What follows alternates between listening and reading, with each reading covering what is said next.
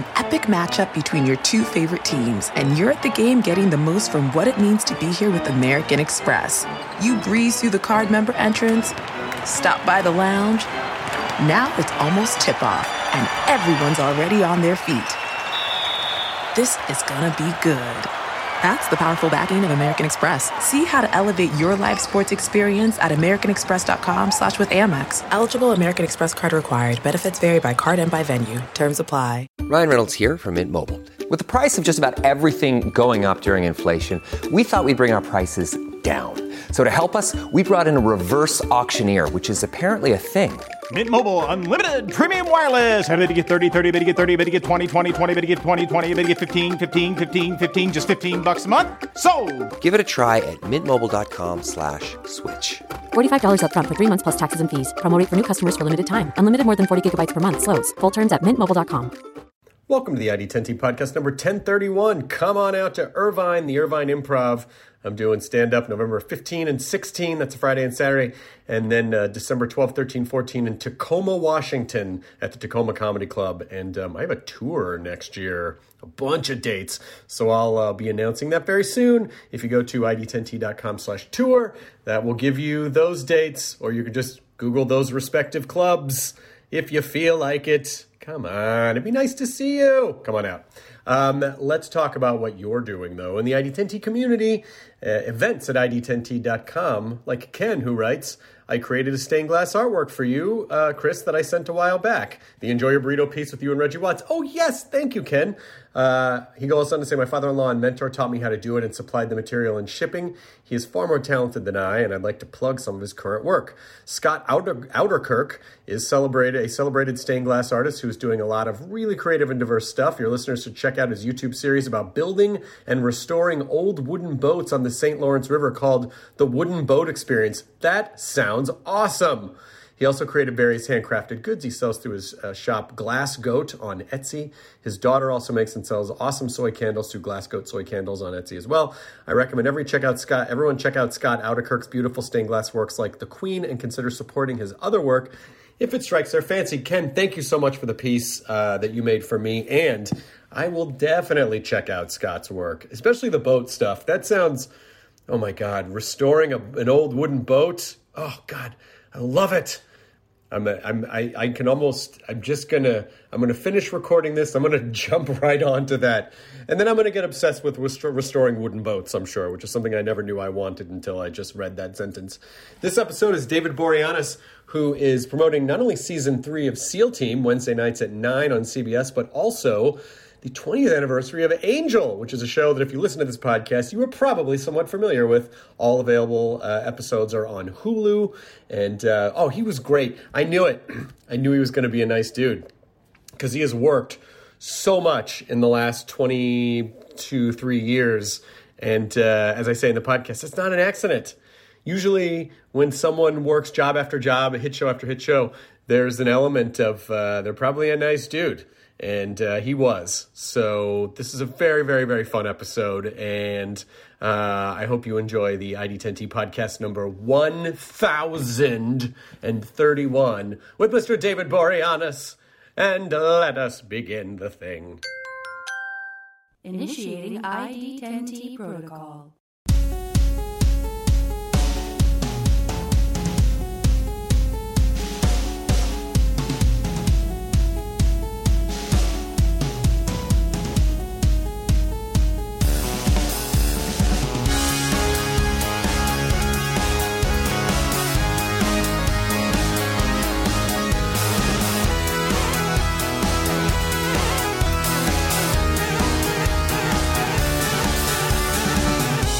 Old-timey microphones, check. I hope it's not embarrassing that I'm wearing a Sunnydale shirt. I thought with the anniversary coming up that it may... It's already had it. It did have it. We happened. The anniversary went down and happened, and it's always a experience, that's for sure. I didn't get a chance to... I'm lost in your wallpaper. As I kind of sit here and talk about the Angel's 20th anniversary... My wife's the wallpaper maven. Good choice. Like, she's the one stuff that puts everything up ready to go. She's the one that finds all the wallpapers. Yeah. And so I I tend to like... She's good with furniture, but furniture is really my specialty. Mm-hmm. And her specialty is colors, wallpaper, drapery, fabric. Like, she just finds all these seemingly extinct fabrics and wallpapers. It looks cool. I like it. What style is your house? Well, we don't. We're actually redoing our home right now. So we're completely doing a major tear down. The whole property is going to be leveled. Are you? So you're not living in it. No, we're not living in there. I wanted to live in an Airstream down at the bottom, but my wife's like, that's not going to happen. that would not happen.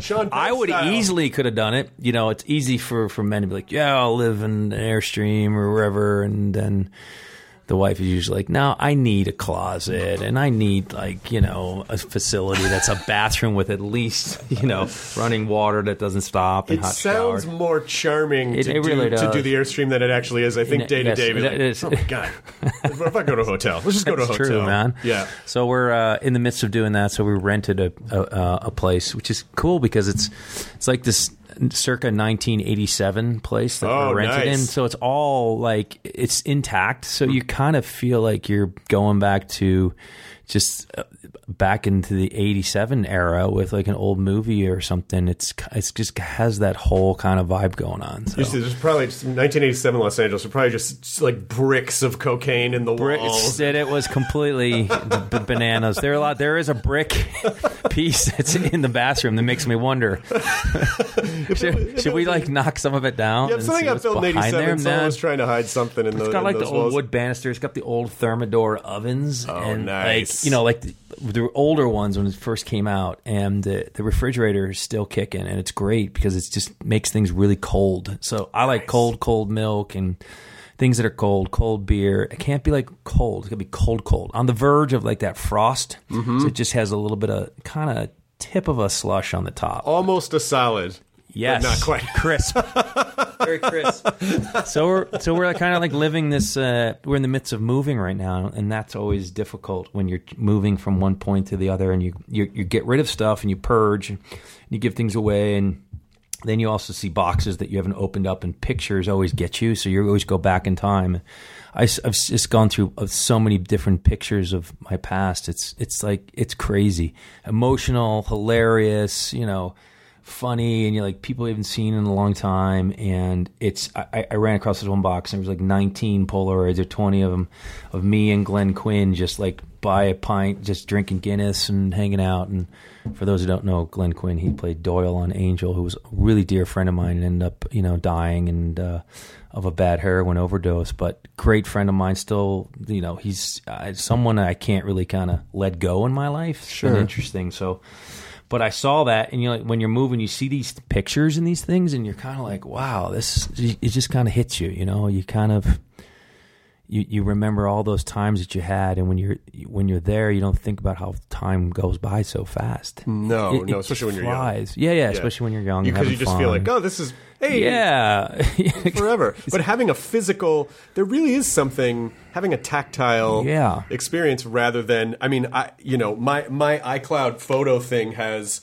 literally 75,000 pictures in it. Whoa. And they just go back like from the first iteration of the iPhone. And it's very rare do I go back.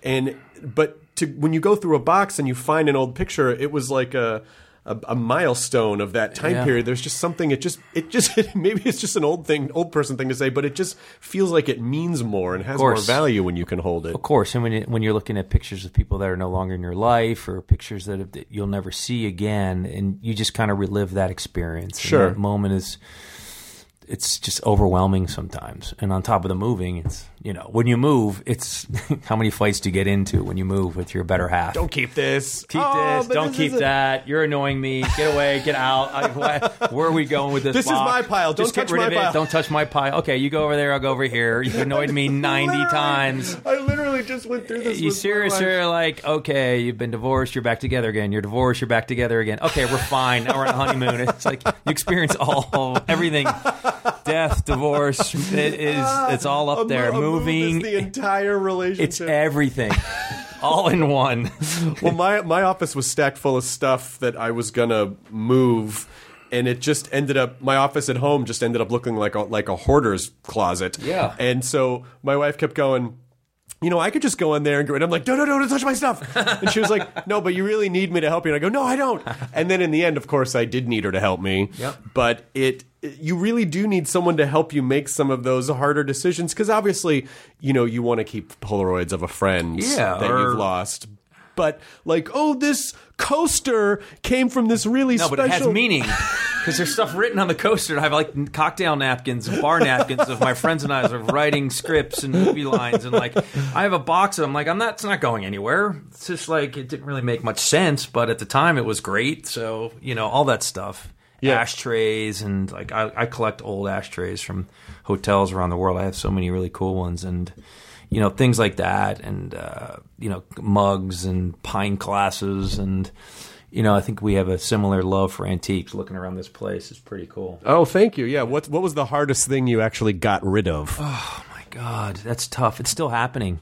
I have shoes. I have a lot of shoes, but they're and suits, like older suits that I want to pass on to my son and let him have. Because I remember when I was growing up, I was like. My grandfather, who I spent a lot of time with in Buffalo, New York, lived in, that was where my dad grew up. It was an older house, and I'd go up in the attic and look at all of my grandfather's suits and be like, this is great, so maybe that kind of leaked into me. And so I like suits and older shoes, and I still hold on to like these great double-breasted suits from, the late 80s. And I'm like, well, I really want to hold on to these because they're just time. I've worn them, and I want my son to kind of look at them because I don't want to just throw them away. So I'm still holding on to them. They don't fit me, but shoes, suits, ties, old ties, all old vintage clothing, leather jackets. Geez, forget it. I have. Oh, I'm sure. I have tons of leather jackets. I was going through the closet today. I think I have Angel's original leather coat. And I was like, and I had two of them in my hand. I got to keep that, right? I was like, well, which one is it? Is it this one or that one? And I think it was a Hugo Boss that was the who made it. But that was the original one. I'm like, we can't get rid of that. That's like there's like fake blood stains on the inside collar. That's a diary of that period of time. Someday, 100 years from now, that could be that would go for like... Never know. Yeah, you never know. That could go for like 20 grand. Or you could just kind of donate it, right? To a museum. Not even to a museum, just like let it go. Yeah. So then somebody would pick it up and not even know that they're wearing that coat. Oh, they should know, though, cool, because they'll be like, oh, there's like blood on here. I got to scrape this off. Yeah, right? Or you put like a little note on the inside and then you donate it and whoever buys it reads this note. Like, well, that's an authentic piece I just found. Well, I think, I think with old props, like a fun thing to do at some point, if someone could, part with something, maybe there's something to part with, is just like, have an auction for charity, because then you raise a bunch of money, and then someone that really wants it gets it, and then you don't have to deal with it anymore, and then everyone kind of wins. That to me is a way where everyone kind of wins. When you have kids, though, you want to pass it on to them. So then, if they're blessed to have children, then it kind of stays within the family. Yeah, it's my dad's vampire jacket. But I had don't give that up. But I got a pinball machine it was James Garner's pinball machine, and it was made for him from the movie Maverick, and I know his daughter very well, and she's like, oh, I got a bunch of stuff, and I said, well, I'll take the pinball machine.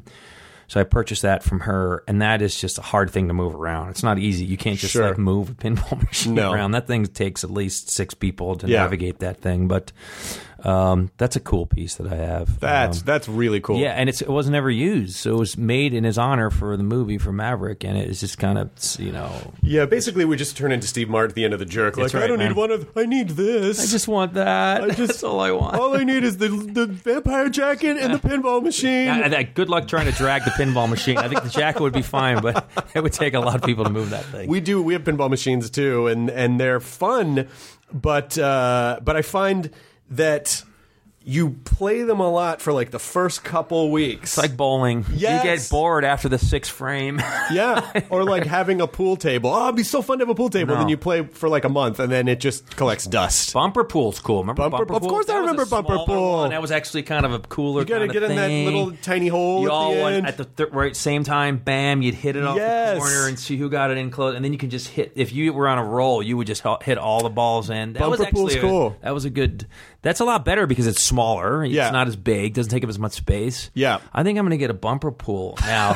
That knowing I have this one space in the rental, I'm thinking this is a good spot for the bumper pool. Honey, I know you made me get rid of a lot of stuff, but we now have enough room for a bumper pool. And I took the bar that I made because you can't leave a bar behind. No. You don't want a bar to be destroyed. Sure. And so that was huge, and they got it. I couldn't believe it. I asked my friend Roberto to do it. He got like 6-7 guys in there, like just did it, and I'm like, wow. Yeah. They tore it from the wall, and they just were pushing it through like the small little space and areas, and then they got to the rental, and they're going through the bushes, and it's like, well, we're almost there. And it's just juniper flying all over the place. It smells like Thanksgiving. It's crazy. 3 things that I've tried to explain to millennials to little to no success was.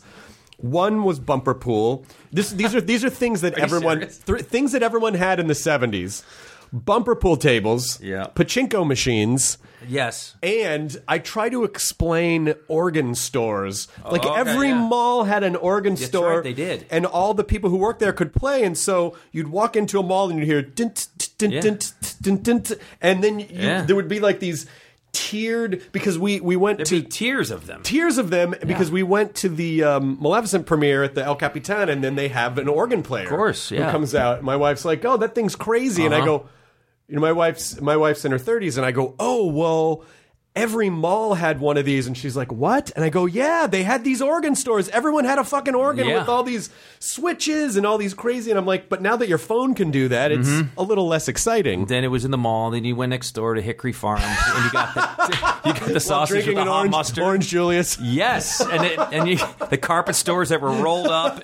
And as a kid, you'd climb on them, and your mom would like. I mean, I grew up in Buffalo, New York, so I saw a lot of those stores. But yeah, the organ was huge. But for me, it's like remember, it's hockey. So it's the sound of the it's the sound of the organ store, the smell of the Hickory Farms, the taste of the orange Julius. That to me, those are the real, like, those bring out the mall and experience. the T-shirt, the champion T-shirts with the decals. Oh, the vinyl, like Yes. the smell of the vinyl. Where you pick out like, oh yeah, I like hot rod cars. I'll get a shiny hot rod Right, decal. man. Oh, And then you'd see it be burned on, and then you'd be like, "This is awesome." You get it on like 2 days later, it's bubbling and peeling. Oh my And you're God, like, listen. I got a sunburn. It's peeling. Like, David, I have not known you very long, but I think we should pool some of our TV money and open a 70s I mall. think that would be good, man. That's a good idea. There's a lot of property out in Westlake that needs to be used up right now. I think that'd be fun to just build a small community. I wonder if that's going to happen at some point, where people who.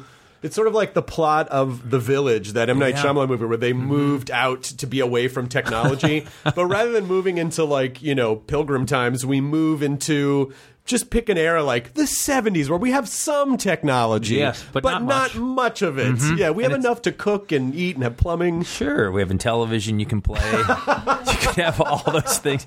You know, remember Dragon's Lair, Of which course. was the arcade game of everything. Absolutely. I just put so many quarters in that machine. Yep. That and Donkey Kong was the best. I mean, Well, those were the Dragon's best. Lair, I have some original cells from the animation of Dragon's Do you Lair. really? Yeah, it was done by a guy named Don Bluth, and it was like an original, like that's when they first started screwing around with laser technology. Yeah. So, you know... My friend was here last year at a hotel somewhere, and I think it was in Mexico, and they had the arcade Dragon's Lair in the lobby. Oh my gosh. I kid you not, and it was awesome. there. It's like he's like, "Is this the game we used to play when we were kids in Buffalo, New York, at the mall?" I'm like, "Yes, it's it." And there was like, you had the 1, 2, 3, 2, 1. Like you had the whole technique in order to get the lair, and the sword, and you ride the horse.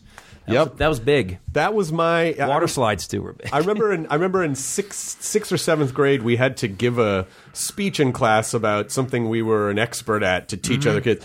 And Dragon's Lair. Yes, this should just give you an idea of how popular I was in school.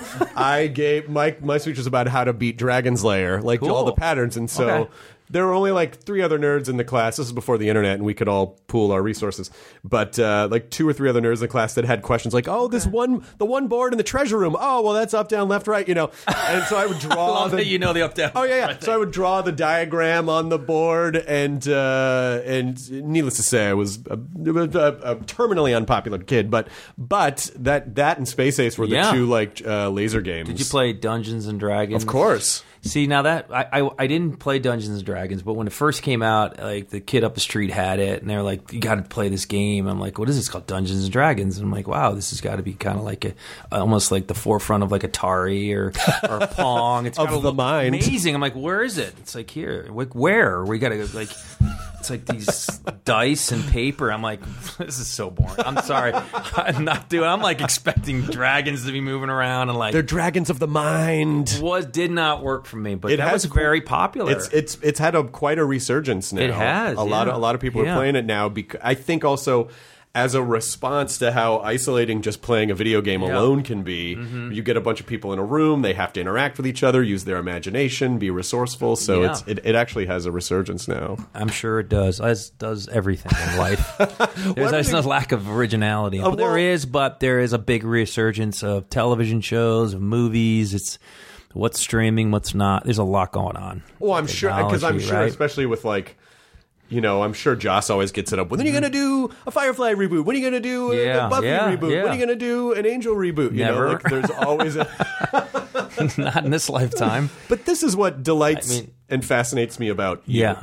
You have been on television since 1997 without a break. And that's that's a fucking incredible achievement. It's a lot of pain. To go from Buffy to Angel to Bones to SEAL Team, like every season you have a hit show on, and you should get an award for that. Like that doesn't happen. I think the anatomy of a hit, if you want to call it a hit, is just like maintaining your sensibility about the work and your work effort is to me like the most important part of the whole journey and has been. I mean, I went to a private school, high school, all boys, and it was like, Augustinian priest, you work, you had to memorize stuff.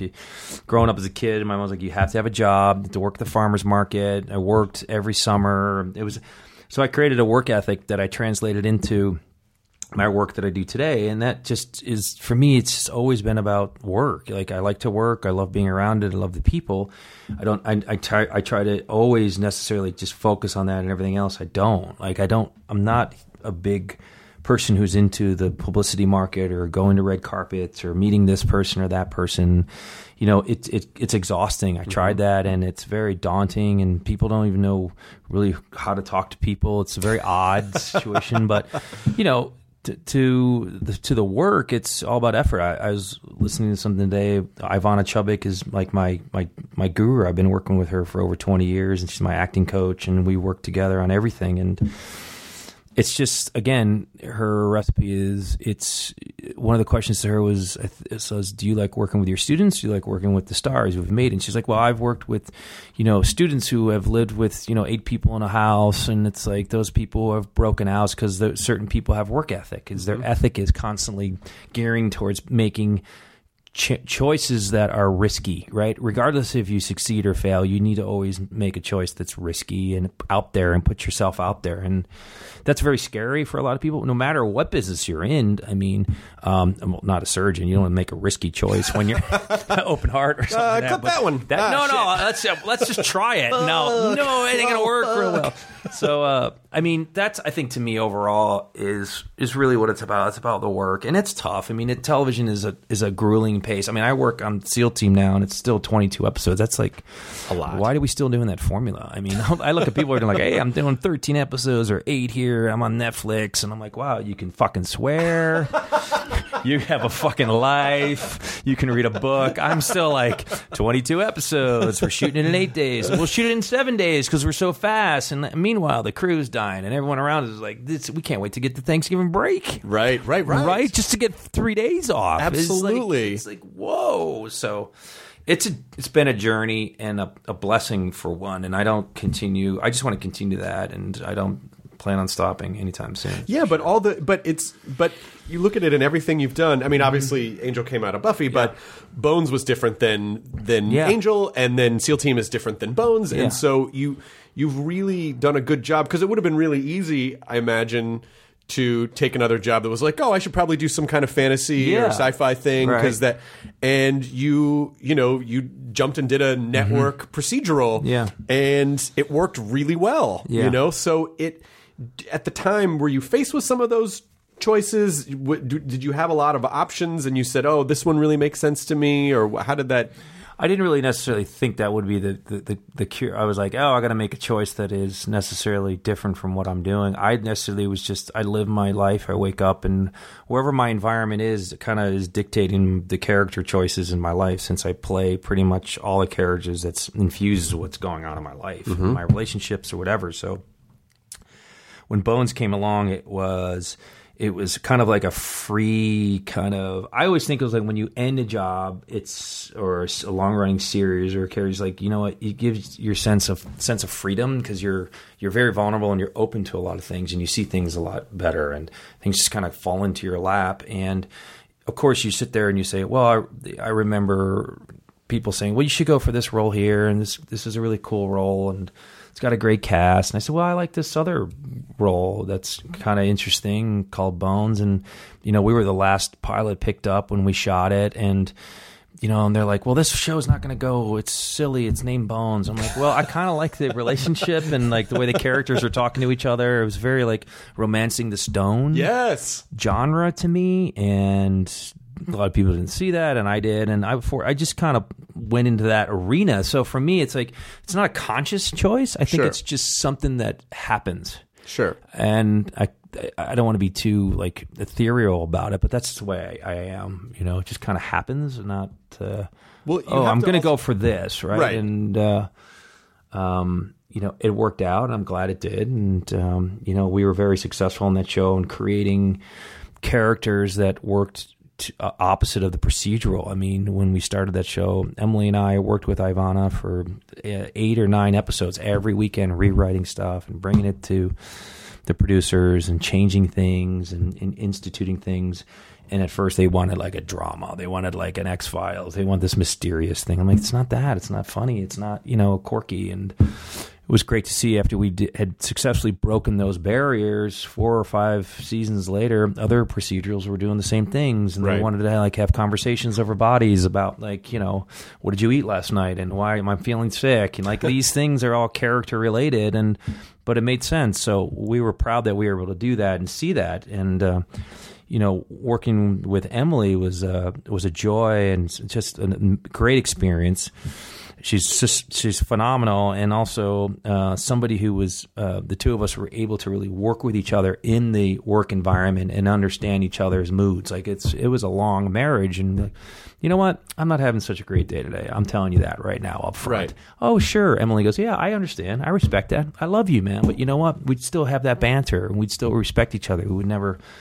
We'd always be open with each other. We'd never hide things from each other. We were it just became a great match, and I was very fortunate to have that. So, but Bones was a great run, and regardless if it was an unconscious decision, I think it was smart for me at the time, because you do a show like Buffy and it's very cult oriented, and then you take the character and it gets spin off to its own series for 5 seasons, and I think Angel was a show that could have gone on a lot longer. I think that it ended a lot quicker.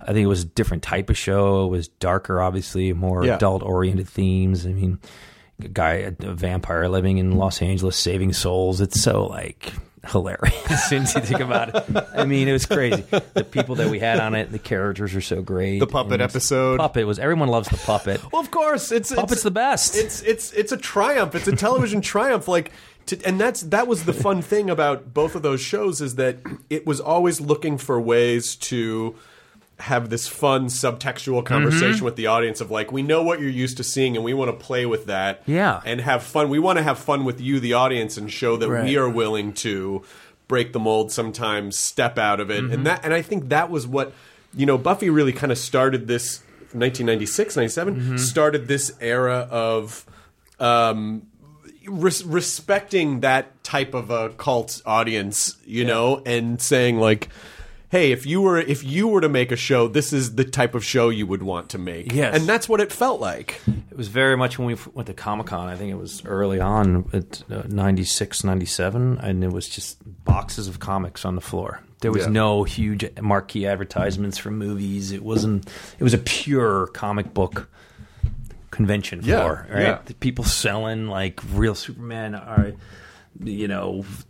everything. It was just authentic. And then now it's just kind of gravitated, and you go there and everything's promoted. Sure. It's crazy. Everything's like a big movie or a big production, and there's lights and dance. It's like, what happened here? Well, they followed the Wizard of Oz just blew up, man. I know, but the entertainment industry followed the money because, this sort of trend in nerd culture that, that Buffy was definitely one of the, for the contemporary nerd movement, planted a flag in the soil and said, this is a real audience, and it's not just niche, and it's not just a bunch of that stereotypical, they live in their mom's basement, playing D&D. Hey, maybe I live in the basement of my house and I let my mom live upstairs. Did you ever think of that? All right. So, but in any case, when they started realizing like there's a real audience here, then all the entertainment companies, of course, because then around 2000, 2001, you have Spider-Man, X-Men, Harry Potter. Yeah, it's great. And so it all blew up. But okay, it's time to commit. 2024 is the year for prioritizing yourself. Begin your new smile journey with Byte, and you could start seeing results in just 2 to 3 weeks. Just order your at-home impression kit today for only $14.95 at Byte.com. Byte clear liners are doctor-directed and delivered to your door. Treatment costs thousands less than braces, plus they offer financing options, accept eligible insurance, and you could pay with your HSA, FSA. Get 80% off your impression kit when you use code WONDERY at Byte.com. That's BYTE.com. Start your confidence journey today with Byte. It does go back to what you were talking about before about that PR dance. Yep. Which... You're right, and I think I was saying that to my wife this morning, that I've always respected that it seems like you chose to not be a part of that, because that also, you get attention based on how much they perceive you as being. Yeah. It's like, and that's very fluid. You have no control over that, and then you're just a commodity, and that that could really fuck with your head. Yeah, because you're trying to control it. Absolutely. And then when you try to control it, then it goes crazy. It's messy. Yeah, you're walking with your shoes on backwards. Right. You think you just create this own world inside your head that's like this fantasy world, and it's not real. Right. It just becomes your own dragon's lair, so to speak. Man. Nicely done. It really does.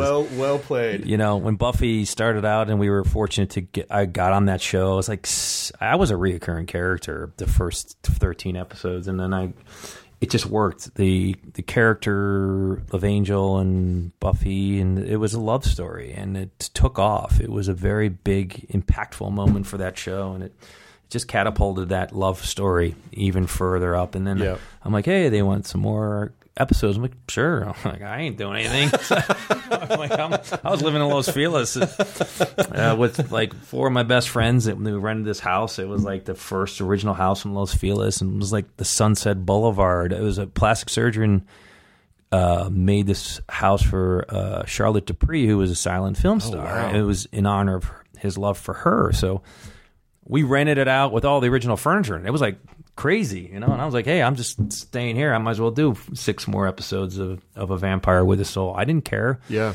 But the breakdown came out, and it was like, he's like a Joe Louis prize fighter who can take a shot, can always get back up. Like, that resonated more with me than anything else when they said, this is the character breakdown. I remember getting the role, and we had this big party in Los Feliz, and my buddies are like, dude, you're playing this vampire, man. And I'm like, yeah, it's based on this Joe Louis character that comes back and like doesn't take a punch. And it was just like this, all these like interesting metaphors going on in my head at the time. And I was just excited to be working too, and then I'd show up, and at first it was not really a lot of stuff. It was just me brooding in corners and kind of looking at her and telling her I loved her, and we created this like thing, and it blew up, and then there I am 8 episodes later, and then it turns into a series regular. I'm like, wow, this is taking off. It's crazy.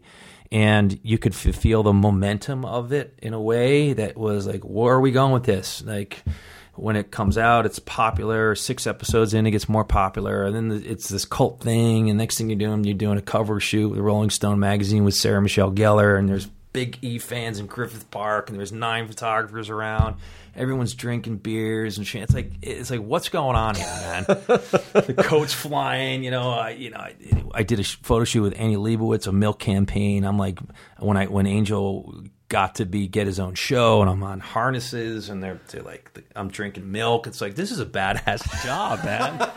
This really is far from the Joe Louis guy that I didn't really imagine. So it was pretty intense, and you found yourself getting more and more into the trying to control that aspect, going to places, getting into places, and it can become a wrecking ball for your soul.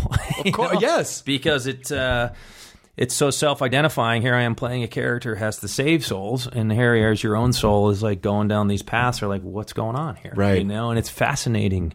And when the transition happened into my own show, I was so like, Joss is like, hey, you're going to get the show, we'll spin it off with David Greenwald, and I'm like, I was working on this Irish accent that was horrible, and I was like in character, I had long hair, and I was playing Liam, and it was like I was more focused on that. He told me, and I was like, okay, great, I got to go do the scene now. Like my thing is, it's always moment to moment, never what's behind you, always the next step, and it's the way I live my life, and to a fault sometimes. But that show went on to greater success because of the success that came from Buffy. The character created itself, and it just kept going and going. And the people I met, the showrunners that are now showrunners, or the writers that became showrunners, David Fury, Marty Noxon, I can name tons of them that have gone on, are now successful runners of their own shows and created some great stuff. That's the best part, is really working with these writers and the people they've created such remarkable material, and the relationships you've garnished with other cast members and guest stars that have come on. They have fantastic careers, and it was always, for me, it's like when Bones, it was such a long running show, and the guest stars that come on, you'd see their careers take off, and that was always exciting to see that. Yeah, it was fun. Well, and I think there's also a testament to, this business will put up with a lot. Yeah. But I think in order to maintain a career, I've always just assumed like, oh, David's probably a super nice guy, because someone wouldn't get show after show after show after show if they weren't fun and easy to work with. Yeah. Because at a certain point, the business is just like, that guy's kind of a pain in the ass, And so but hearing about how you just make it about the work, but then also hearing that you went through a period where you had to learn about how insatiable the ego can be. Yeah. Because it's an unfillable hole. Of course. And some people it just fully consumes, and then some people can go, oh, wait a minute. Let me take a step back and see what's happening, because it's really affecting your life, or it's affecting how you feel about certain things. And yeah, of course, you go through those moments. I think to this day, you always do it. For me to be blind and not say that would be stupid, I'd be lying to myself. You always are going through challenges, regardless of what that is and where you are. Simplicity is always the most important thing to me, and laughter is the most important thing to me. And that gets me through a lot. And it's, you work with these SEALs and, these guys, these real tier 1 operators that work these major missions, and then, some of them don't make it out, and some of them do, or have their arms blown off, or they lose their legs. And I was like, well, how did you get through that moment? It's like, well, just half my arm was blown off, and I'm, kind of telling jokes about movie lines and getting through with laughter through pain. It's like, whoa, it's intense. Like, it's hard to comprehend it, but it makes a lot of sense. I think laughter is the biggest cure for everything in life. I think that you need a lot of that. And then, and of course, my dad and my mom and my family's very tight with me, so they've always helped me guide that, especially my father. Yeah. He's like huge. He represents everything to me. My dad's everything, and always there, always with no judgment, but there to strengthen the laugh gene. Well, that's good, and it also makes that, a lot of sense too. And I'm fortunate too. I mean, look, I think you are a product of your environment. I represent like that, for which is like a kid who is trying to make it in the sports team out east, and he was brought out somewhere living and didn't have the facilities or the type of training, and then you go to the East Coast and you're competitive, and you're not as competitive because these kids are leagues ahead of you because of their environment. When you play a sport out here and it's like, let's say hockey, it's not as, you can't just go outside and skate on the frozen pond as you can in like the East Coast. It's like the kids are all doing it, and then out here you're just like, you got sun and you don't do much. It's different. I mean, I think environment plays a big part of it. Sure, I really do. But hearing you talk about working with SEALs and because this is the first job. It's not like you could talk to a vampire or I mean it. Who says you can't talk to a vampire? Everyone's fascinated with it, so. We talked to a lot of vampires when preparing for this role. We had to paint the windows black. We asked. Had to kind of get into it. Yeah. And, it's a whole thing. Well, sometimes you bite the person on the neck. And we never did that. No. But never got into the dialect, but yeah. But what's so interesting is that this is a show where you're actually you're representing a real group. Yeah. And so was there anxiety on your part of like, well, I want to make sure I'm as respectful, because you're talking to these guys and you see like they have, and then you look at, we look at performers who are like, oh, I guess my job's really not that, what these people do to put themselves in harm's way day in, day out, sacrificing, like you said, life and limb, and they, and they can do it with such they're a different breed. Yeah, exactly. They are a different breed. So was any of that, did that affect you when you first took on the role? Like, I really need to make sure that we do this the right way because it represents a real group. Of course, we do it the right way, and we're proud of that. It's something that we don't take lightly at all, and it takes a little bit of time, but when we do shoot, it's very effective and very fast. But Matt, one of my partners on the show, executive producer with me, as well as Chris Chulak, he's someone who was on 13 deployments, Captain Phillips, Bin Laden. Those guys they're just a different breed, and you can see it in their eyes. You can see it in the way they talk to you, and they're also very humbled and extremely just really cool, great guys to hang out with. Yeah. Great storytellers, and they tell you, I think, to a point, what you want to hear. To be honest, and so you take that information, and for me, it was all really about the mind and how they function and how they compartmentalize things and how they deal with being away on deployment and coming home, after a long run and, putting someone's head back together or making a mission complete. They're arguing about Christmas tree lights and, why they have to, something's not working in the kitchen and you get into an argument with your wife over the disposal the day after. It's like, whoa, that's a big flip. Right. And it's playing this role going into the third season, you take that on, you tap into the mental aspect of what this character goes through. And from the beginning of season one, it's really starting to get darker and deeper now. We're really getting into his mind and how he kind of is hearing kind of those voices and the demons and his brothers that have passed away and how it's catching up to him. And when you're on that grind, you want to be as authentic as you can. So you do talk to them, you do get the stories, but you also have to bring flavor to that, right? You have to, as an actor, you got to take that information, and Ivana and I work on what is underneath all that, and we decide like how to make these specific choices that, these are alpha male guys. They operate 150%. Their engines are always going.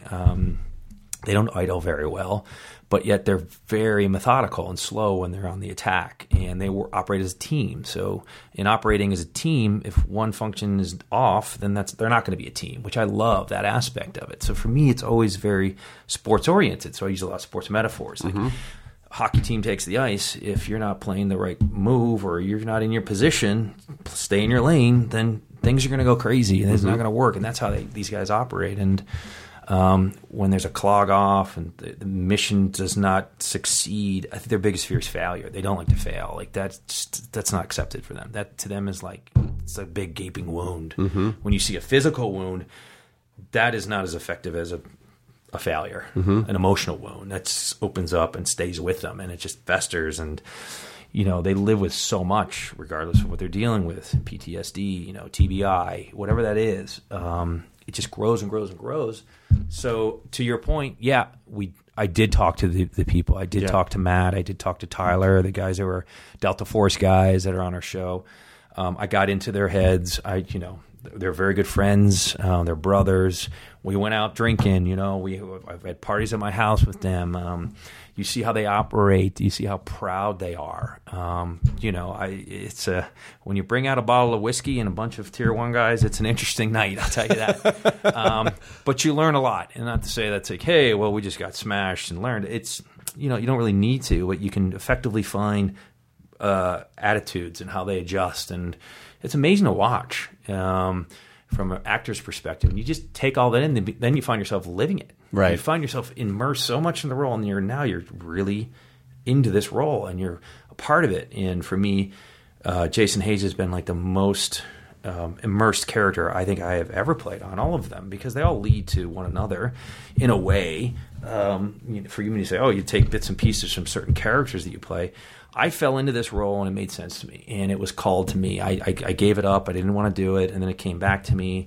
So it made sense to me, and it just was kind of like, this needs to happen, and I fell into it, and here I am, and I'm third season. I'm like, wow, this is really amazing to be a part of, but because I feel it, I can do a scene. If I'm doing a scene with Ray, I'm a Bravo 2 guy, and I'm going through an issue or a problem, and I've done the work, and I'm working my subtext. There's something about it that, again, you want to do them right. It's the history. It's the history of a Tier 1 operator, of playing whatever that is, veterans in the room. You have an obligation to them, all of them, right? Because you're playing this character, and you want to be as authentic as you can, right? And that becomes real, and you feel it, and in these scenes, and for me, it's like it's ignition. It's the spark plug goes off. I can hit a line, and I'm hitting a roll, and I'm on my roll with it, and it just becomes very vulnerable. Right. And I really enjoy that. I enjoy that feeling, that rush of intensity, or that feeling that I'm going through, because it's showing the character's struggles, it's showing the character's victories, it's showing the character's involvement in bringing the team together in leadership, and how effective leadership can be, and also the cost of leadership, and how it can change the dynamics of a team, and the other choices that the other Bravo members are making. So it's a fascinating world, and I've just enjoying it right now, and also understanding them as human beings too, and not just these machines that go up. They're it's not. They have depth, and they have they deal. Just the compartmentalization to me is so, especially because I feel like our culture right now is in a state where everyone is conditioned to not ever feel an uncomfortable emotion at any given moment. Like, we take pills to stop that, and we do this, and we consume to forget, and we go on social media to distract, and and so to see that there are still people in the world who go, yes, the core of my job is living in a state of discomfort, seeking that, embracing it, fighting through it, is so, I have so much respect for it, and it's endlessly fascinating to me, because it's antithetical to what I believe is happening a lot in our culture now, which is just a complete, I want my life to just be like a big pillow. Not only that, but I want my life to be like an Instagram ad, or an Instagram person, or whatever that post is, and you're only as valuable as your followers. Right. Sounds crazy, but it's like, the Starbelly Sneetches, it's a thorax. Good reference. It's like, come on, man, like, what's going on? You got a star, I don't have a star. Well, I'll go to McMonkey McBean and I'll get a star, and then my family gets a star, and then people pulling stars off. They don't have stars, a star off machine. It's crazy. Well, how are you communicating? Like, because your kids must be teen. How old are they? 17 and 10-year-old. Just the weirdest time to be a young person right now, I would imagine. Because I don't know how they do it, man. I mean, social media, blitzkrieg, the snapping, It was hard enough to navigate just our own immediate social circles and schools, and I also went to an all-boys school. Man. But now you're in it with everyone in the fucking world. No, it's intense, and it's and you're scrutinized, and you're under a microscope in so many ways, and my family is, to me, very private, and I keep it that way, and I don't like to kind of really divulge like what they're doing, but I will say that my son and my daughter are in very different parts of their. One's 10, one's 17. One goes to school, a boarding school out east, and he's feeling all that what I felt. Like growing up in the East Coast, the winters, how tough it is. Carrying your backpack full of books, all boys school, like it's intense. And the grind is intense, and the sports is intense. It's like, wow, they're really working out hard every day for whatever that is, and not just for the physicality of it, but for the mental aspect of it, to break walls and become a young man, right, and learn that through the environment that you're in again. And there's my daughter who's home, and she's an equestrian rider, and she's on horses, and she's jumping now. And at 10, I'm like, this is crazy.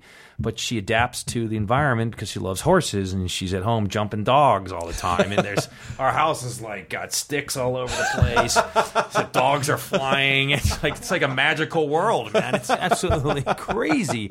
But it has been consumed with, again, the social media.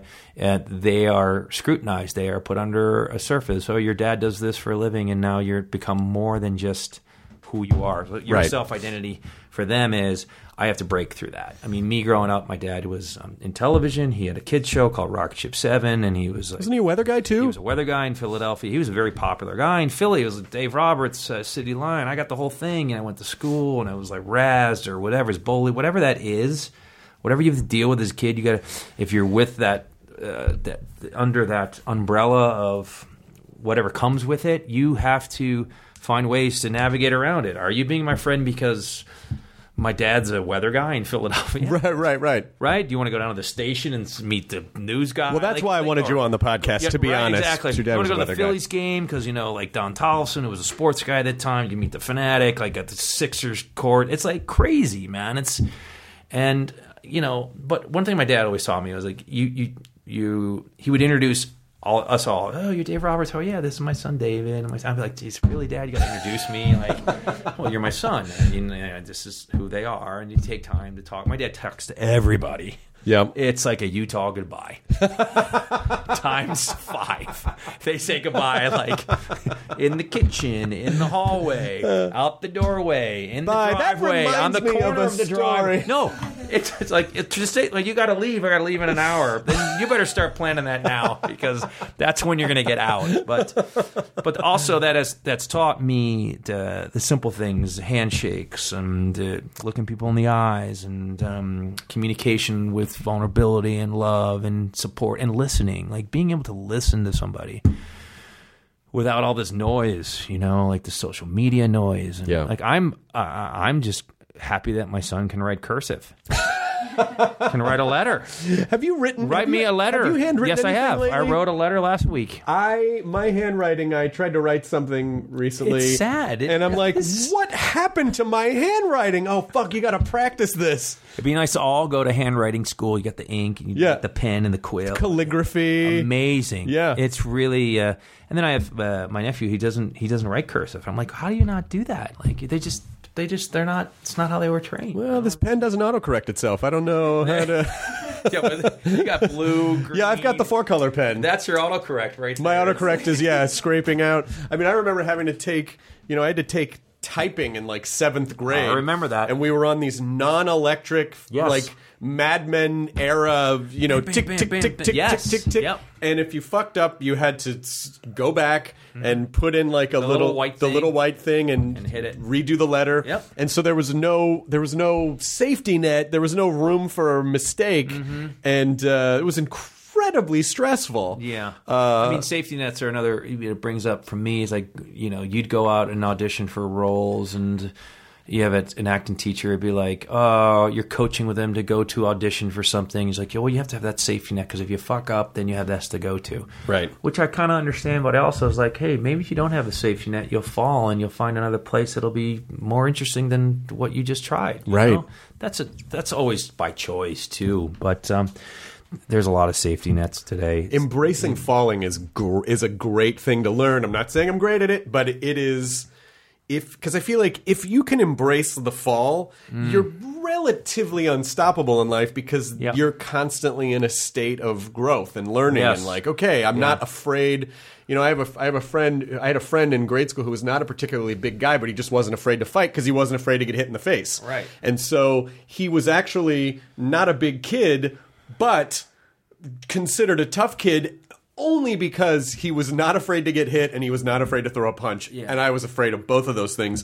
And so it feels like a skill set that if you could adapt that in your life, then you really could get through pretty much anything. A lot. When you look at these people, like I remember as a kid, I always wanted a skateboard. And my mom was like, "You're not getting a skateboard. You're going to crack your head open. But you can go play ice hockey." So I'm like, well, okay, really? Or you can go play football. I'm like, okay. What? What? That's all right. What is going on? I remember playing soccer as a kid, and I picked the ball up and started running, and my dad's like, "You're in the wrong sport. I put you in football." But just move you one field fall, over. Like for me, you remember the East Coast and the cold and playing in the dirt. I remember playing football games, and there was no grass; it was dirt and stones, and you got your knees chopped up and your elbows cut up. But it was like you came out of it's like a war. Yeah, and like you said, you go through these falls and this pain, but you get back up. Yeah, and you learn how to get back up, and that's why I'm very happy and proud of my son to be on the East Coast, to be able to experience that, and getting cut up metaphorically by the East Coast mentality and the weather and the way they live out there and compared to how they live on the West Coast, so different. Yeah, so that's a blessing for him. And a blessing for my daughter to be able to get on a 1,000-pound animal and take off. And she said that to me the other day. She's like, "Dad, I'm an athlete. I ride a 1,000-pound animal." I'm like, seriously? Wow. Yeah. Okay. Yeah. And not only does she ride that, but she tells the animal what to do. I was like, "Bella, do you know first season of Angel, my character got on a horse. It was a black stallion. I have a picture of it. And I rode downtown on a street, no lie, full gallop with a lance in my hand." Yeah. I did that one take, and the line producer was like, "Get him off that fucking horse right now. I'll fucking kill you. Never again." Because I was like, "Kelly, I'm fucking going to go." And I was like, "Yeah." And the fucking horse was like, "Clump, clump, clump, clump, clump, clump." And I was charging. The coat was flying. And I was like, remember stopping. I was like, "Fuck, yeah, it was awesome." And Kelly was like, "Get the fuck off that horse. If you're my fucking horse, you get injured. This show's fucking over." And I'm like, okay. There's an alternate timeline where that David didn't survive that horse. There probably is, but I found myself actively always being involved in the roles. I mean, Bones wasn't really a stunt-oriented show. I always said to them, "You're not really utilizing my capability here. Can I just ride a horse through this lab? I can ride a horse through the lab. Everybody would be happy, But because it was a relationship. And then when I got to SEAL team, it was like, wow, you got to keep your body going. You have to keep your mindset with the workouts and intensity of it. I just turned 50, so you have to maintain your workouts and your eating habits, and you're constantly grinding that out. And you wake up and you're sore. It's like North Dallas 40. Yeah. Up, you can't. It's like, what did I just get hit with? Yeah. I mean, putting on the gear and the guns and the helmet and trucking on long nights for 3 days out on location in the middle of the night. Going in up and down stairs and low crawls. It's like, I don't know. I couldn't, man. I don't know how they did it, man. I don't know how those guys do it, because they have an unspoken language, but they're also in, what's really interesting about these guys is they blend in, they all have beards. They all they're not military cut guys. They kind of wear t-shirts and they hang out. And all of a sudden, they're like, whoa, where'd that guy come from? And he's like a ninja, dude. Serious fucking ninja. He's a superhero without a cape. He's not in front of a green screen. He's not wired up. And he's doing serious shit that's protecting the world, like us, the country, to be free, to wake up and make scrambled eggs and walk outside without bombs. Like, these guys are doing that. Yeah. And again, back to your points, like that's why you want to get it right. That's why you want to scratch those surfaces. And if I can, with this character, cast some light in these shadows of their minds where they struggle in society, where they're not accepted or not understood, then I'm doing my job. Well, and it's also the ability to learn how to, like, with putting on all the gear, or these guys that you're talking about, is just being comfortable with discomfort and pain. Yes. Like, I have such a low threshold for pain. My wife, well, I do too. my wife will, recently, I kind of noticed she turned her head weird, and I go, "What's wrong?" She goes, "Oh, I pinched a nerve in my neck." And I go, "When did you do that?" And she was like, "Like 4 days ago." I go, "You didn't say anything. You seemed fine." And she was like, "Yeah, what good would it do?" And I'm like, "How do you do that?" The first point that would have happened to me, I'd been like, I can't get out of bed. Of course. Can you bring me a thing? I need anti-inflammatories. I need, And so some people just have the ability to embrace the pain and not and push through anyway, and that fascinates me. I agree with you, and I think that's one of their things is their adrenaline is so high that they can push through the pain. Kind of actually motivates them. The pilot we were shooting in the Tyler Gray, was Delta Force guy, was coming off of a chopper rope, and he was coming down and he slipped on the take, and he was so fucking mad. I'm like, dude, why are you so mad? He wouldn't talk to me. He's like, he was so upset that he disappointed the whole routine. Like he took it so to a degree because these guys, again, will not accept failure. Right. They push through pain, like you said, and they're very good, and they're fast too. They're fucking multi-fast. I mean, those guys can fucking run. Like they just like gazelles, just taking off, man. And some of them are just rhinos, like AJ Buckley plays the guy who's kind of like the grunter of the team. And he's funny. He's from Texas, and he's those guys are like rhinos, man. Right? They're like coming at you, and they're burling through. You got to break through a wall. Yeah, got to break through walls, and they got the big guns, like they're the knuckle draggers. They carry the ammo, right? I'm leading a team. I'm compartmentalizing. I'm talking to, the Havoc base, where we're at, how I'm going to do that. Then I'm talking to them and telling them what to do, and we're taking charge. So it's kind of like Mousetrap, the game. It's a perfect example. Perfect. Man. It's like you don't want to get that fucking game to work. Never. Not one time. Every time you had it set up perfectly, if you breathed wrong, the thing would fucking fall. Yeah, or it would start to fall. The cage would fall, and then it would stop. You're like, why did it stop? I don't know. It was very frustrating. Those Milton Berle games were very frustrating, right? Back in your dad's day, entertainment was much different. It was a much different dynamic, but it was also like it was like the Big Tracks when that thing came out. I remember wanting this thing for Christmas. It was this robot thing. It was Big Tracks. And you program the back of it, and it was. Do you remember the Big Tracks? Was it like a little? I can't believe you don't remember. Was it like a little tanky robot? Yes, it was a tank robot. And it came with the thing on the back that would dump the apple. Yes. First of all, the dad's like reading the newspaper. You can dump one thing at a time. Yeah, and the commercial's like the kid's like beep beep beep beep, and then this thing takes off like the pod in Steve Austin episode when he was fighting the pod, dude, that was indestructible, and it would go down the hallway, take a right, and the cat would look up at this thing, and they'd fire at the cat, lasers, pew, pew, and then it would go by the dad, and it would drop the apple to the dad, and we would turn home. Yes. I was like, what the fuck is that toy? I was like, I want that. And my dad's like, we can't afford it. I'm like, Dad, Mom, it's all I wanted, man. It was Big Tracks. And I remember getting it. And all I did was go up and down the hallway because we didn't have this cool house to do anything. Yeah. Wouldn't go downstairs. Nope. And eventually I programmed it to go down the stairs, and it broke and it flipped. And well, I follow an Instagram account. I want to make sure and I reference it correctly, but it's called Saturday Morning Cartoons. Oh, that's cool. And it basically is Saturday_morning cartoons. And so it shows a lot of old clips of cartoons and then the commercials. Yeah. And so you see how these great. You see how these the Chuck Wagon. Yeah, you see how these old commercials and from when you were a kid or watching cartoons or whatever. And all the commercials for the toys, I'm like, that commercial is basically the one thing that toy does. And when you get it home, you realize, fuck, this doesn't do anything else. It really doesn't, but they sold it so well. It's so good. Yeah. But I mean, for me, it was like Creature double feature. Yep. Okay. It was Hilarious House of Frankenstein, which was Vincent Price did the opening to that, and Billy Van played all the creatures, man. I mean, he was, to me, like, he was awesome, man. He played the Wolfman, he played the Dracula dude, he played Frankenstein. But the opening to that was Vincent Price's glowing head coming at you, man. It was. Do you remember that show? No, I don't remember that one. Hilarious House of Frankenstein. One of the best Saturday morning shows. Billy Van. Okay. You will love this. I'm going to find this on the internet. The best. I don't know how I missed this. This is a classic. Well, Buffalo, Toronto, Canada. Gotcha. Really kind of very popular up there.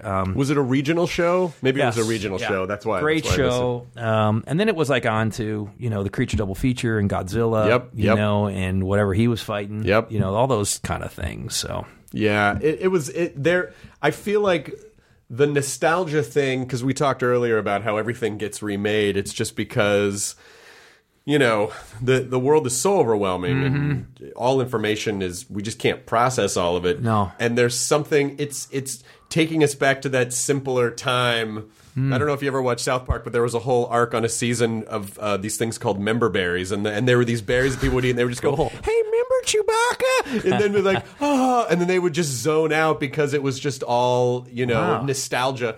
And that's just kind taking mushrooms, man. Pretty much. But it is Ithaca, New York, man. Yeah, it reminds me of my Ithaca college days. Yeah, because not the mushrooms, but kind of. No, of course, maybe a little bit. But of course, it's of course we had problems when we were kids and we had stuff. But we've removed all that, and it just seems like that simpler time when everything was just.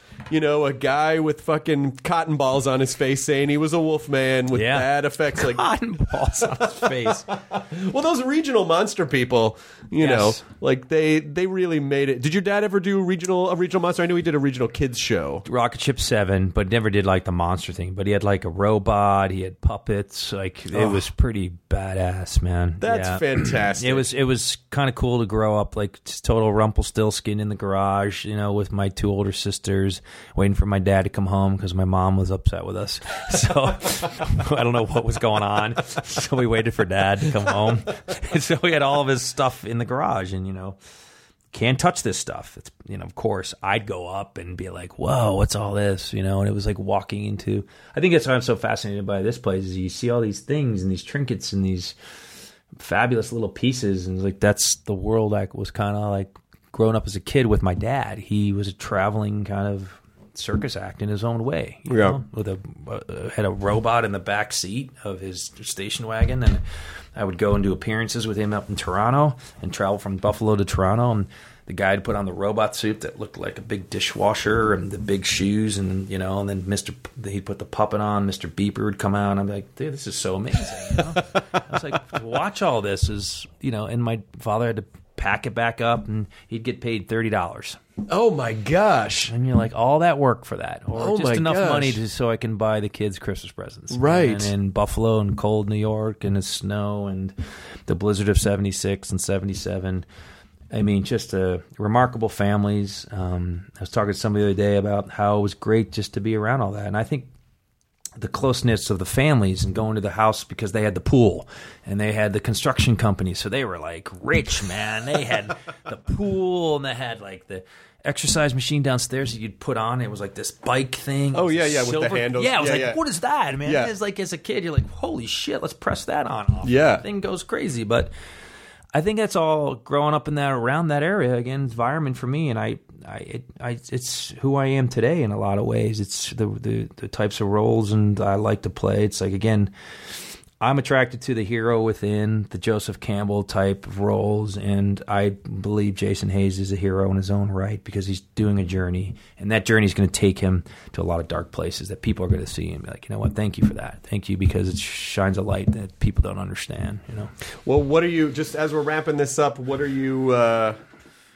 excited about? Is there anything in particular in general that, that gives you hope for the world, that makes you happy, is kind of your happy place? I feel it's though, happiness isn't a smile, a kind gesture, staying away from the social media blitz, writing a letter, going out and seeing the ocean, going to a lake. Lakes to me are just great. People, conversations at old diners, a piece of apple pie. Always, my mama said, if you're having a bad day, have a banana split. That's what I'm happy about. Seeing my kids progress in a way that is, adversity for them first and foremost, and challenging themselves. That to me is exciting. But it's very daunting times right now. So let's see how that all plays in today's world. Well, you're doing a great job, and it was a real pleasure to meet you. And, again, I've been watching you for years, and as a diehard Buffy fan moving forward, but then also understanding how the business works. Like, that David Boreanaz is doing something right. Must be doing something right. I'm trying. Because that shit's not an accident. Anyone can get anyone can luck into a job. Yeah. But to maintain success over, decades that's a separate skill set. To keep your head on straight, to navigate all the shit and stay focused. And I think just distilling it down to what you said, you just make it about the work. And if you make it about the work, and you're nice to people, and you appreciate what you have, there isn't much more to really do beyond that. And all the other stuff is, It'd be nice one day just to sit by the lake and read a book. I look forward to that, man. And not having a call time. You say that, and I say that to my wife all the time, like, what if we just got a ranch and just had animals? It'd be loving for like a week. That's what she said. And then I'd be like, I'm driving myself crazy. God, what am I going to do? I don't have hobbies. Yeah. That's the problem. Sweetheart, can you just shoot Daddy like diving out of the barn? Just use my phone. Dad just wants to dive out of it. I'm going to light the barn on fire. I'm going to dive out of it. Dad, please. Take it easy. Arthur Fonzarelli couldn't build the birdhouses. There's no way David Boreanaz is building them either. Very parallel career, by the way, because Fonzie was supposed to just have an episode, and then he ended up becoming kind of the focal point of that show. So, and he's a great guy. And a great guy, Henry Winkler. Henry Winkler's great. Yeah, but thank you so much for being here, man. It was a real pleasure. Thank you. Nice to see you. And thank you for tolerating my Sunnydale Razorbacks shirt. It's good, man. All right. The end. When you choose Organic Valley, not only will you be enjoying great tasting dairy, you'll help to save over 1,600 small organic family farms who are protecting over 400,000 acres of organic farmland and all the plants and animals that call it home. This is dairy you can feel good about. It's great tasting, high-quality organic dairy, ethically sourced from small organic family farms. To find Organic Valley Dairy near you, visit ov.coop. That's ov.coop. That was the ID10T podcast number 1031 with David Boreanaz. It's time for Idiot Rap. That's what I'm calling it this week, y'all. That's what it is right now. Who knows what it'll be? Good branding. Change the name every week. So there was a lot of talk in this episode, which I really enjoyed, about like pushing through discomfort. And discomfort is already not a fun-sounding term. No one wants to be uncomfortable, though sometimes it is necessary if you want to get some shit done. Now, that doesn't necessarily have to mean like physical discomfort. It's even emotional discomfort. I feel like we might avoid emotional discomfort more because we do encounter that more in our day-to-day lives. Just things we don't feel like doing, especially if you've been working all day and when there's stuff that you need to clear out, whether it's your garage. So in my case, it was my office, all right? My office sort of became a repository for just a lot of stuff that I didn't know what to do with. I didn't want to make a decision about something in a moment, so it just got stacked in my office. Or if I left it somewhere else in the house, it would just magically appear in my office. Lydia. Although she had every right to do that because it was just my thing that was cluttering up some other part of the house. She's like, I'll put it in your office, and then you'll have to sort it sooner or later. And eventually, she did what an amazing partner does, which is she applied some pressure. She was like, look, you've got to clean out your office. There are pillars of things everywhere, and it looks hoardy. You're almost looking like a hoarder in your office. And I go, okay. I just didn't know what to do with that stuff. It's very uncomfortable to think about it. It means I have to make decisions to get rid of things. And, the problem with Marie Kondoing my life is that a lot of things I pick up bring me joy. So it is difficult to know what to get rid of. So, again, thankfully, because Lydia is the most amazing and perfect partner ever, she said, I'm going to help you. We're just going to get in there and do it. Now, I probably put this off for a good year, like a calendar year at least. And then finally, one day, without really thinking about it, we just started tackling it. And so a couple ways that I did that was I knew it was not going to be fun. And I told myself that I didn't have to do it all at once. Again, I did have the help of Lydia, which was tremendously, tremendously helpful. And we just made stacks of things. Okay, all these things are going to the podcast room. This is going here. This is all trash. This is a donate pile. And, after we would work on it for like a half hour. Okay, great. Let's sort all the stuff that we put in the hallway. We put all that where that was going to go. Then we go back in. And, after 2 or 3 or 4 sessions, it was finally done. And it feels great. This is me walking around my office. There was no room to do that before. I was stepping over shit. So it wasn't until I embraced the fact that it was going to be uncomfortable. There was discomfort. And it's just that emotional thing. It's the same kind of emotional discomfort you feel when you can't figure out what you want to watch on Netflix or Apple TV or whatever, because you look at stuff and you go, I don't know if I'm going to enjoy that. I don't know if I want to take a risk of watching that and then I don't like it and then it's not comfortable. See, because we're just so programmed to feel like we have to 100% like everything that we consume all the time, all the way through. And so in that case, we just go, let's watch something for 10 minutes. If we're not into it, we can bounce. So I guess where I'm going with all this is that there are probably a lot of things in your life that you want to achieve, things that you need to tidy up, things that you need to sort out, and you're just avoiding it because it's not going to feel fun. And as long as you can accept that and you can tell yourself, I don't have to do it all at once, and you force yourself to push through it anyway, any little exercises you can do to embrace that kind of emotional discomfort will make you stronger. Because then once you do it, you just sort of realize like, oh yeah, it'll be uncomfortable for like 5 minutes and then I'll just be in it, And also forgiving yourself like, yeah, I don't have to do this all at once. I don't have to, I'll do it. And then if it becomes so unbearable, then I will give myself a break. But at least if I just start it, it's so funny. It's what I tell people all the time about like comedy or writing or any creative project. Yeah, you just got to start. So how do you get through stuff that's uncomfortable? You just got to start it. You just got to run the discomfort marathon. But then once you do it, it's done. And then you can put that little feather in your cap. You can not put that little endorphin rush notch under your belt and feel good about yourself. Because, when you accomplish things that you don't feel like doing, you do it. It does send that little message to you also for your own self-esteem. Like, hey, I was worth it. I was worth it enough to do this thing that, helped create some space in my life or just, allowed me to, embrace some responsibility, like cleaning my office. And so that's all I would do. Break it down into digestible little chunks if you need to, so you don't have to do it all at once.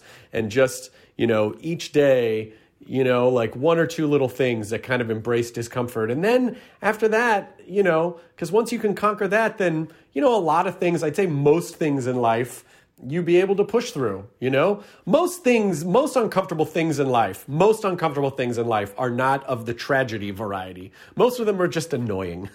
So if you could just check off the little annoying discomforts and not allow yourself to just want to feel super, at ease and just comfort all the time, then you will be able to accomplish great things. That is a skill set that you will apply in many other areas of your life. So thank you so much for listening. I appreciate you, and I hope you're able to get through something that's slightly uncomfortable for you today and get stronger. Make a stronger you for tomorrow. All right. I'll see you in your ears next week, and have a great weekend if it's the weekend, or a great day.